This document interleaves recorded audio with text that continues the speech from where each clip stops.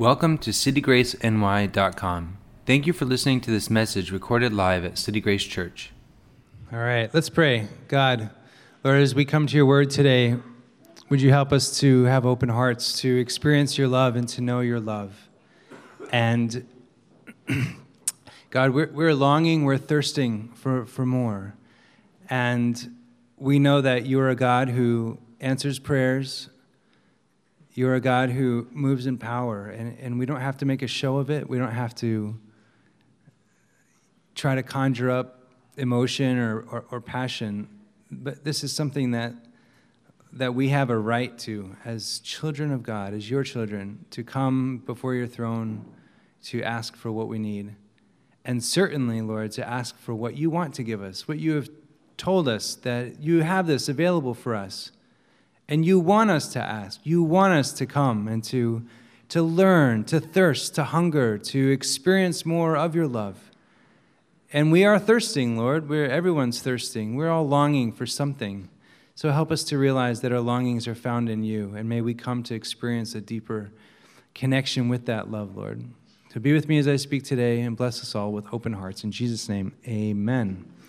So as a pastor, one of the things that I get to do that I enjoy, although it's challenging at times, is I get to meet with people who are going through tough times. And a couple years ago, I was meeting with a guy named Jared. Jared's not his real name, but I'll protect his identity. And Jared was miserable. He just was not enjoying life. He was finding his work to be incredibly, incredibly frustrating. And he was depressed out of his mind, not suicidal, but he just was so profoundly unhappy. And so at some point in the conversation, I asked him, I said, well, what do you think about the reality that, Jared, God really loves you, and he really cares about you? And Jared said to me, well, I don't really think about that often, is what he said. And I remember that was a profound. For me, it was kind of an eye-opening experience, and in my flesh, I almost felt for a moment there like I, as a pastor, must. This guy's been coming to my church for many years, and he says to me, "Yeah, the love of God is not something I really think about that much." So I'm like, I have really failed this guy. If this gentleman, it's not even on his radar that God loves him. Like, what have I done wrong? But let's say that it's not about me though. Why? How is it possible that, one of the greatest realities of life, which is the love of God, could be something that this man, in his struggles and with everything he's going on, didn't take time to stop and consider that reality? I was astounded. And, to be totally honest, as I was preparing a message for Advent and I was given the subject of love. We're anticipating, we're waiting for love, right? The birth of Christ is about the love of God being manifested in the world. I'll be totally honest. I struggled to connect with it and to think about that. And I was like, what am I going to talk about? What Bible passage am I going to use? When was the last time I took the time to really think about the love of God? And so if this man's experience and if my experience are at all normative, then maybe it is the case that a lot of us, in our our day-to-day life, we actually don't stop that often to think about this incredible reality that God loves us. But I think that knowing how to answer that question, does God love me? Does God care about me? Is arguably one of the most important questions that you could ever come to terms with in your entire life. Knowing how to answer that question, I believe, would profoundly, profoundly change you if we only knew and only really experienced and internalized this incredible truth that God loves his people. This is an incredible thing.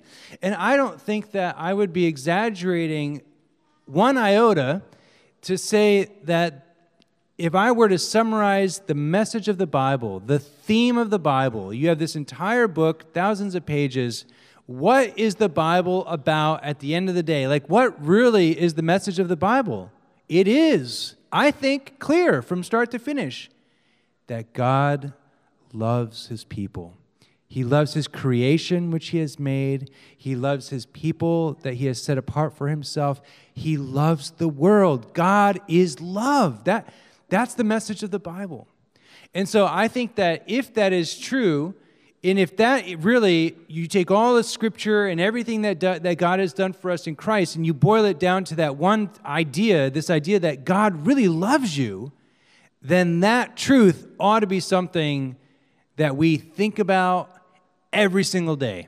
It ought to be something that we meditate on. It ought to be something that informs our decisions. And when we're in hardship or when we're going through stuff, right, this God loving us should not be in the background. It shouldn't be something that, oh yeah, once in a while I think about that in church on Sunday morning. Like, no, this should be the defining theme of your life. This is what it means to be human. This is what it means to be human, to know God's love, to experience God's love. That's what we're made for. I'm not exaggerating at all. And so it is something worth thinking about. It is something worth investing in. It is way, way bigger than I think we realize. So I want to just make a couple points today. God wants us to know his love. God wants us to experience his love. And God wants us to live out of that love, okay? So number one, God wants us to know his love. And I think one of the primary ways that God does that is by helping us to uncover and discover who we really are, by giving us an identity. When it comes to parenting, for those of you who have parents, you know that there are those times when your kids are like 3, 4, 5, 6, 7, 8, where you just want to strangle your kids. And I was experiencing that about 5 minutes ago. So we were ready to throttle those kids. So I am so thankful for Sunday school because they're just being out of control, not listening. Okay, so take a step back. But let's, thinking about parenting, what is one of the greatest gifts that we could ever give our children is a strong sense of knowing who they are. Knowing who they are, giving them an identity. If we could successfully implant in our children a rock-solid sense of identity, guaranteed that their prospects for life would be way, way better. Because a sense of identity, knowing who you are, is a strong foundation with which you can handle virtually any adversity that you experience in life. It's knowing who you are. And so many of the problems that exist in our world is because of an identity crisis. It's because people don't know who they are. They don't know where they come from. They don't know where they're going. They don't know what their life is about. They don't know what the purpose of their life is about. And so they're grasping. Because we seek identity. We want identity. We want to know at the end of the day, what is true about me? Who am I? And so in the absence of having that, we are off in search of it.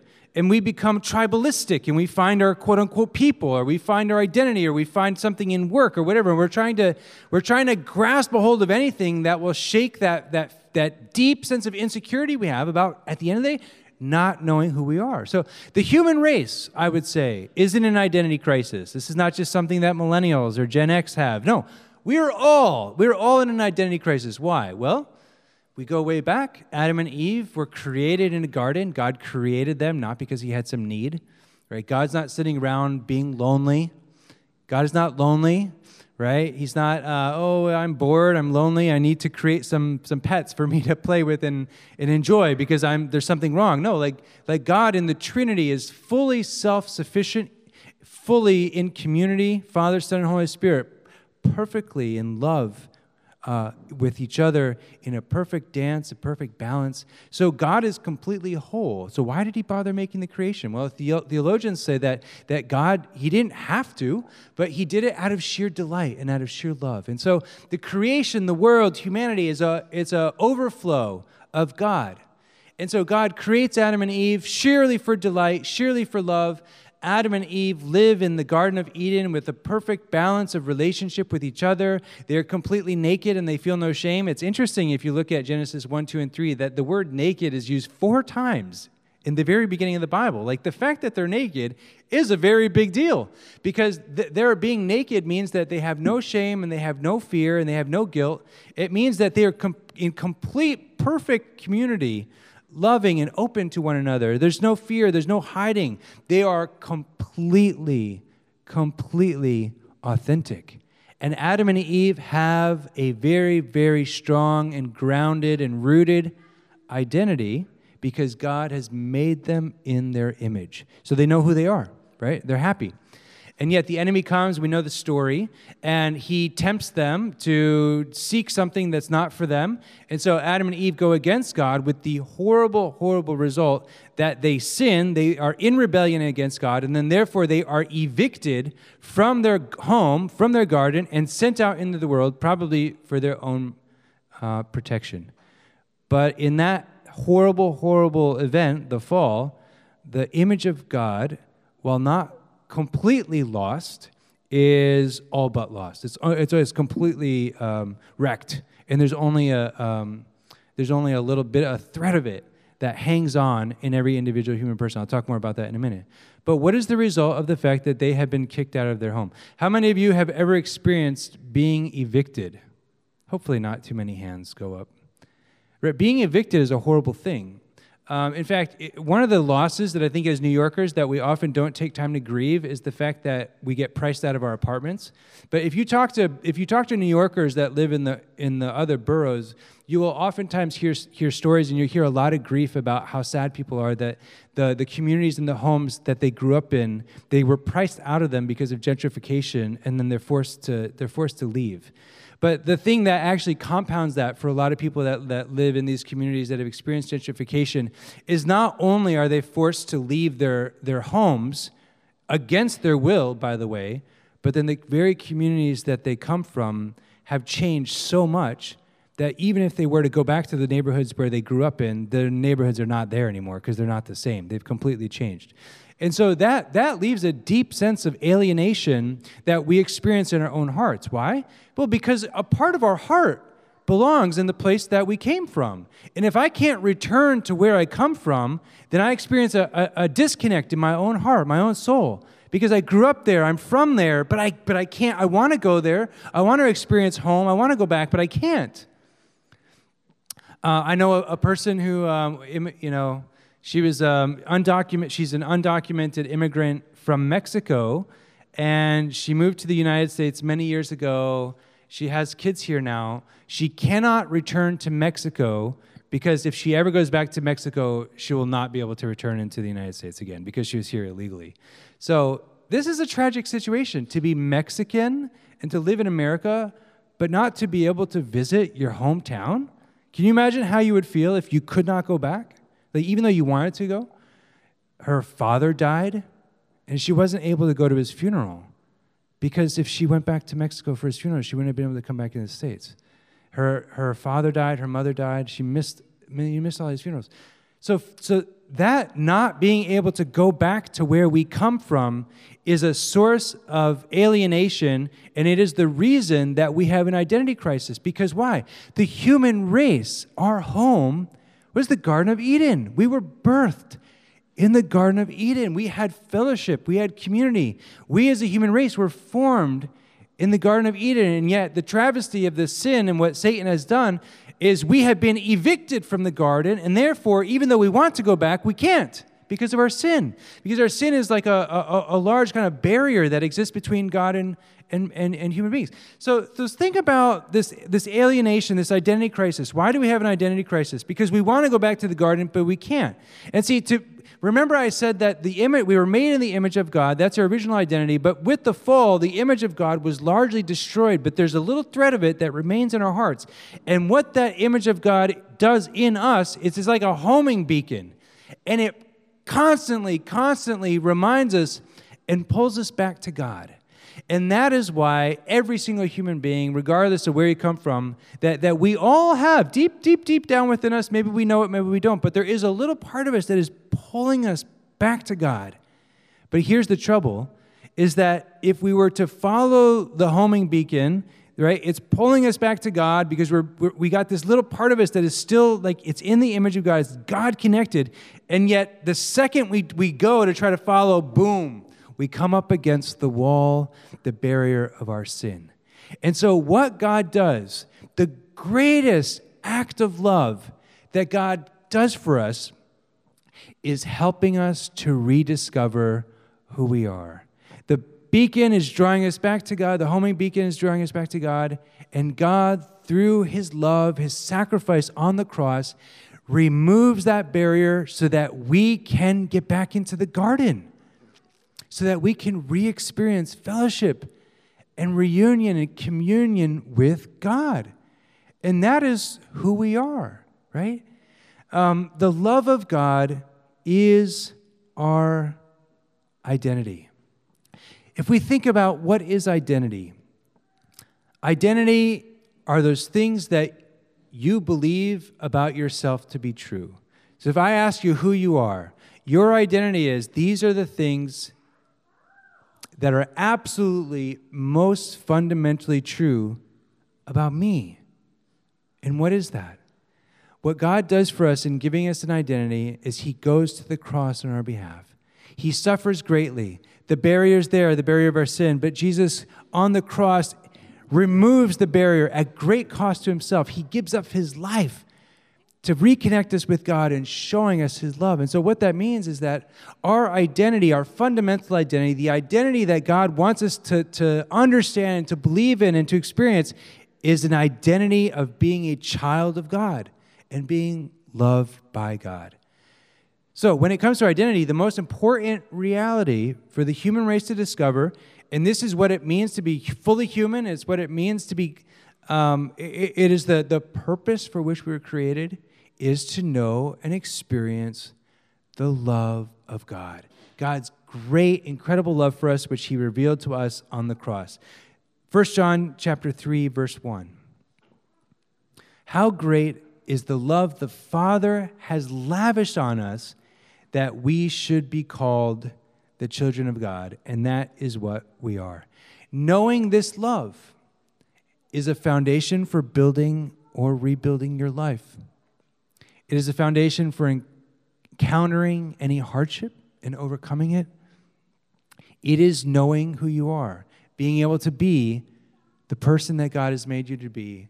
It is a gift. It is something God gives us. So God loves us. How does he love us? He loves us by helping us to recover our original identity, his beloved children. Now, we can go a step further even and say that God not only wants us to know his love on an intellectual level, but God also wants us to experience his love. So the Bible is very clear that the love of God, at the end of the day, is not something that depends on the daily circumstances of your life. So some people maybe at times feel like, oh, I'm not really sure if God loves me because I've experienced trouble and hardship and suffering in my life, and so that doesn't seem to add up with the love of God. But the fact is that the love of God is not based on daily experience. It's based on fact. It's based on history. It's based on what God has done in Christ. And so we know very clearly, and that is a firm foundation for love, for us knowing God's love, right? It is based on what God has done. We know very, very clearly that God loves us. The trick, or maybe the challenge, is for that knowledge to go from up here to our hearts and actually changing how we live in the world and transforming us from the inside out. So how do we know God loves us? Well, there's passages like John 3:16 through 17. So why don't we read this together, okay? Ready? For God so loved the world that he gave his one and only Son, that whoever believes in him shall not perish, but have eternal life. For God did not send his Son into the world to condemn the world, but to save the world through him. You know, a lot of the time, the love of God is like a $10 million trust fund that you have, but you've lost the account number. And so that money is sitting in this incredible trust fund, right? Maybe your grandparent was like a rich Singaporean or something like that. And so they've given you all this cash, and you're going around complaining, oh, I'm so broke, oh, I have all these financial troubles. It's like, yo, you got a $10 million trust fund. Check it out. Tap into that. You know, we know this love, and it's there, but we're not accessing it. We're not experiencing it. And the experience is so profoundly important. I would say that it's not enough just to know God's love, that he loves you as a fact, But that love is meant to be something that you know, that you feel deep within your heart. And if you don't feel it, then I think that it's something that you can say, God, I want to feel this. Why? Because I don't think God would make the entire message of the Bible, I love you, but if you don't feel that way, if you don't feel my love, that's okay. Just focus on the fact that it's true, but don't worry about how you feel. That doesn't make sense to me. I think if God has gone through such great lengths, He's died on a cross so that we can know God's love, then He would take it a step further and say, not only are you going to know this love, but I want you to feel this love.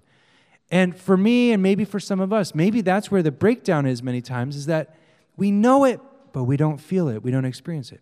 So what we remember then, we look back to Scripture, is that when Christ, at the end of His ministry, His earthly ministry, He promised His disciples that He would give them the Holy Spirit. And so they knew Jesus. They had a relationship with Jesus. They had spent 3 years with Jesus, but there was something still missing. And He says, it's not until I go back to be with my Father in heaven that I will send you the Spirit. And the Spirit is going to empower you and give you power to do things and to experience things that up until now you have not known. So they knew Jesus, they had heard from Jesus, they had been taught by Jesus, they had a relationship with Jesus, but now the Holy Spirit was going to do something new. He said the Holy Spirit is going to give you power. And what was that power for?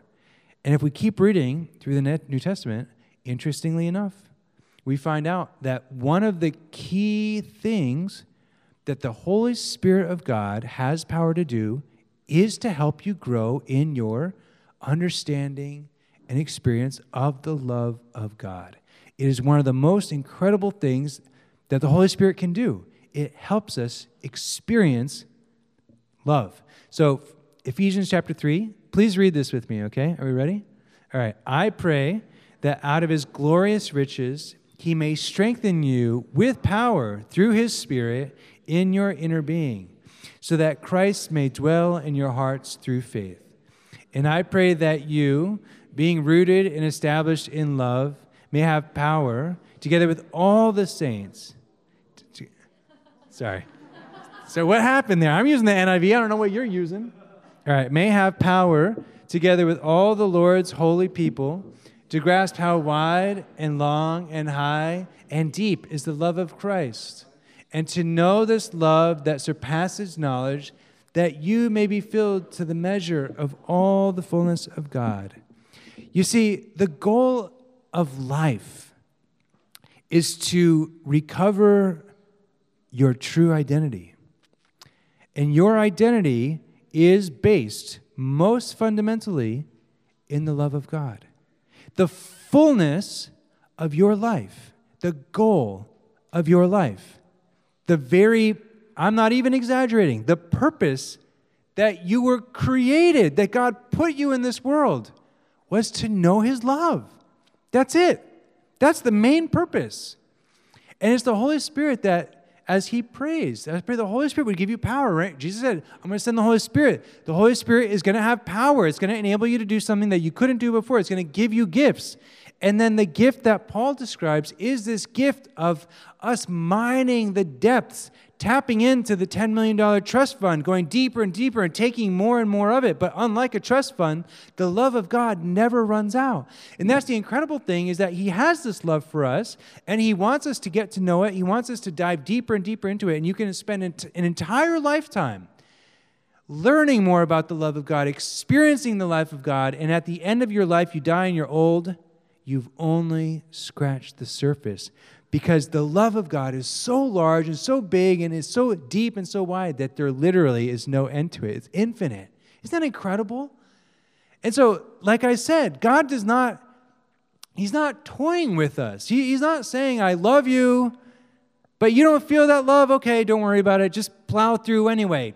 Forget about it. That's not what He wants for us. He wants you to know this love, to experience it.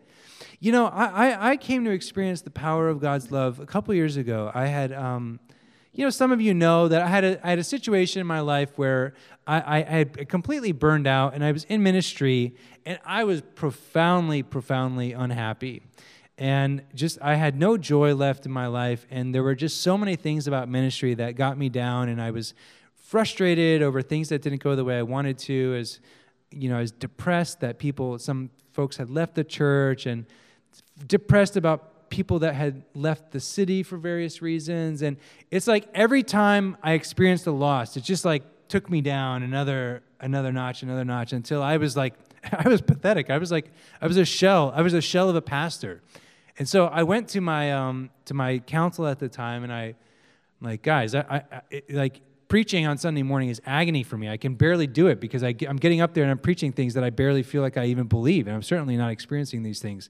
And they're like, Ben, why don't you take a break? I'm like, oh, thank goodness. That's exactly what I need. So they gave me a little sabbatical. And during the sabbatical, I focused a lot. I met with the spiritual director, and God met me. And one of the things that I would do, I would go out by the East River. It was during the summertime, and I would just sit there, and I would consciously try to be in God's presence, and I would spend time just quieting my heart, meditating, quieting my heart, being still before the Lord, and then just being in God's presence. And I'm not lying. God really did an incredible thing in my life during that time, because by the end of the 10 weeks, somehow I re-experienced or was reintroduced to the love of God. And I realized that despite what I thought were my failures in ministry, despite people maybe being frustrated with me, or just, despite whatever people thought about me, that God loved me. That God loved me. And that healed me. It healed me. And I came back at the end of the 10 weeks, and I was a different person. And somebody even, he even said, he's like, I feel like your preaching somehow changed between the old you, and then when you came back from sabbatical, you were different. And I think that what it was I experienced God's love, and it did change me. It healed me. It brought back my joy. You see, we were made for that love. This is not a hobby for a select few. It's not just for super Christians. This is for human beings. We were made for this love. Your life is not complete without it. But the whole purpose and goal of your life is to go deeper and to go deeper through prayer, through worship. Know this love. It's there for you. It's available. He's gone to great lengths so that you can know it. Start cashing those checks, okay? Finally, so God wants us to know this love, experience this love, and finally, God wants us to live out this love. My final point. There is nothing that is sadder than the fact that many, many people in our world believe that Jesus was a person and they respect his teachings, but then when it comes to the church, they're so turned off by the church because they say, wasn't Jesus about love? Why don't I see that love demonstrated in the church? Gandhi was, you know who Gandhi was? He said, I like your Christ. I do not like your Christians. Your Christians are so unlike your Christ. And I think that a lot of churches and a lot of us have lost our way because we're so good, especially New Yorkers, at myopically focusing on one thing. That's a very redundant sentence because being myopic, for some reason the word myopic has come up in our family a lot. I think I've been accused of being myopic. What does myopic mean? It means that like you have tunnel vision. You're focused on one thing. Leave it to us to be myopic about career, or leave it to us to be myopic about raising the perfect children, or leave it to us to be myopic about getting straight A's and getting into NYU, or whatever the case may be. I mean, we're so good at making our lives about one thing. But what if the purpose of life was to be myopically focused on being the most loving person that you could possibly be? What if God's goal for us, and not like a side goal, but like the main goal, was that his people would become loving the way he is loving, right? That's a rhetorical question, but it's not in question. That's true. That's the reality. And so churches and us, we're so focused on getting people inside the door. We're so focused on quote unquote outreach. We're so we're so interested in trying to get people to stay. We're doing all these things, but like, is it possible that sometimes in the midst of doing all that stuff, we forget the main thing, which was just loving people? And maybe if the church excelled in loving people. Maybe if we all made it our job to be PhDs and how to love other people, we wouldn't have to invite people to come, and we sure wouldn't have to invite them to stay, because when they showed up and they were loved on as much as they were like, this is the best thing I've ever found in the entire world. Why would I ever want to go anywhere else? If you put me in a room with people who love me the way Jesus did, I would want to stay there, for sure. This is our goal. This is what we're supposed to be, PhDs in how to love other people. This is the command. Jesus says, if you love me, you will do what I command you to do. What was Jesus' command? 2, love God and love people. So simple. So simple. Love people the way I've loved people. You know, sometimes I get worried about meeting Jesus at the judgment, because Jesus and Paul have both talked about needing to, at some point, that we have to come before the Father and give an account for our life. And Jesus said, he said, you will have to give an account for every careless word that you have ever said. That scares the daylights out of me, because I've said a lot of careless stuff in my time, unfortunately. But, you know, we believe, don't we, that we're saved by grace. And grace is gift, which means that at the end of the day, we're not saved because of our works. We can't earn our way to heaven. There's nothing that we could ever do to be good enough for God, right? We're saved because Jesus Christ has helped us rediscover who we are by breaking down the dividing wall between us and God, giving us a relationship with God, helping us to experience and know God's love so that we can be the people that he made us to be. So we're not saved by works. We're saved by faith. How? By believing in what God has done for us in Christ. But what does faith look like? And I think Christmas, if any other time of the year, is an important time, and it's a holiday to remember that love is embodied. That God doesn't love us abstractly, but he loves us. He embodies his love. He shows up. He comes into the world. And so too, real faith. We are saved by faith. I'm not questioning that at all. Romans chapter 3. Do we have it on the board? The righteousness, here, read it with me. I love it. I love it when you guys are doing such a good job of reading. Okay, together. This righteousness from God, one more time. This righteousness is given through faith in Jesus Christ to all who believe. There is no difference between Jew and Gentile, for all have sinned and fall short of the glory of God, and all are justified freely by his grace through the redemption that came by Jesus. So we're saved by faith, but what does faith look like? Faith embodied looks like love. Faith embodied looks like love. There is no such thing as faith without love. You want to have faith, you claim you have faith, I'll see it in your love. You know, the Pharisees, they were experts in the law, but they would have failed a course. They're PhDs in law, but they would have failed a course in love. They would have failed a course in the heart of God. They know all the rules, all the things you're supposed to do, but they would have failed the love of God because they do not know God's heart. We, Christians, are not called to be Pharisees. We're not supposed to be experts in the law. We're supposed to be experts in the love of God. And when we are experts in the love of God, our behavior will take care of itself. I'm convinced. We know what to do. Why? Because we'll be overflowing with God's heart. We'll be overflowing with love. If we want, well, this is what John says. Remember I told you that I quake in my boots sometimes thinking about meeting God and sitting before the judgment throne and have to give an account of my life, all the things I've done and said. But John says the way that we develop a confidence in us that we don't have to be afraid is by becoming loving like God. And when we begin to see and experience that actually faith in God, realizing how forgiven we are, is changing us, it's making us loving, he's like, that is the thing that is going to give you the confidence that when you come before God, you can say, God, I know that I failed. I know that I'm a sinner. I know I'm saved by grace, and I know you love me. And it's evident everywhere. And the fruit, what is the fruit? It's the love that you've shown to your neighbors, to your spouses, to your kids, and to the world. So look at 1 John 4:16b through 19. God is love. Whoever lives in love lives in God, and God in him. In this way, love is made complete.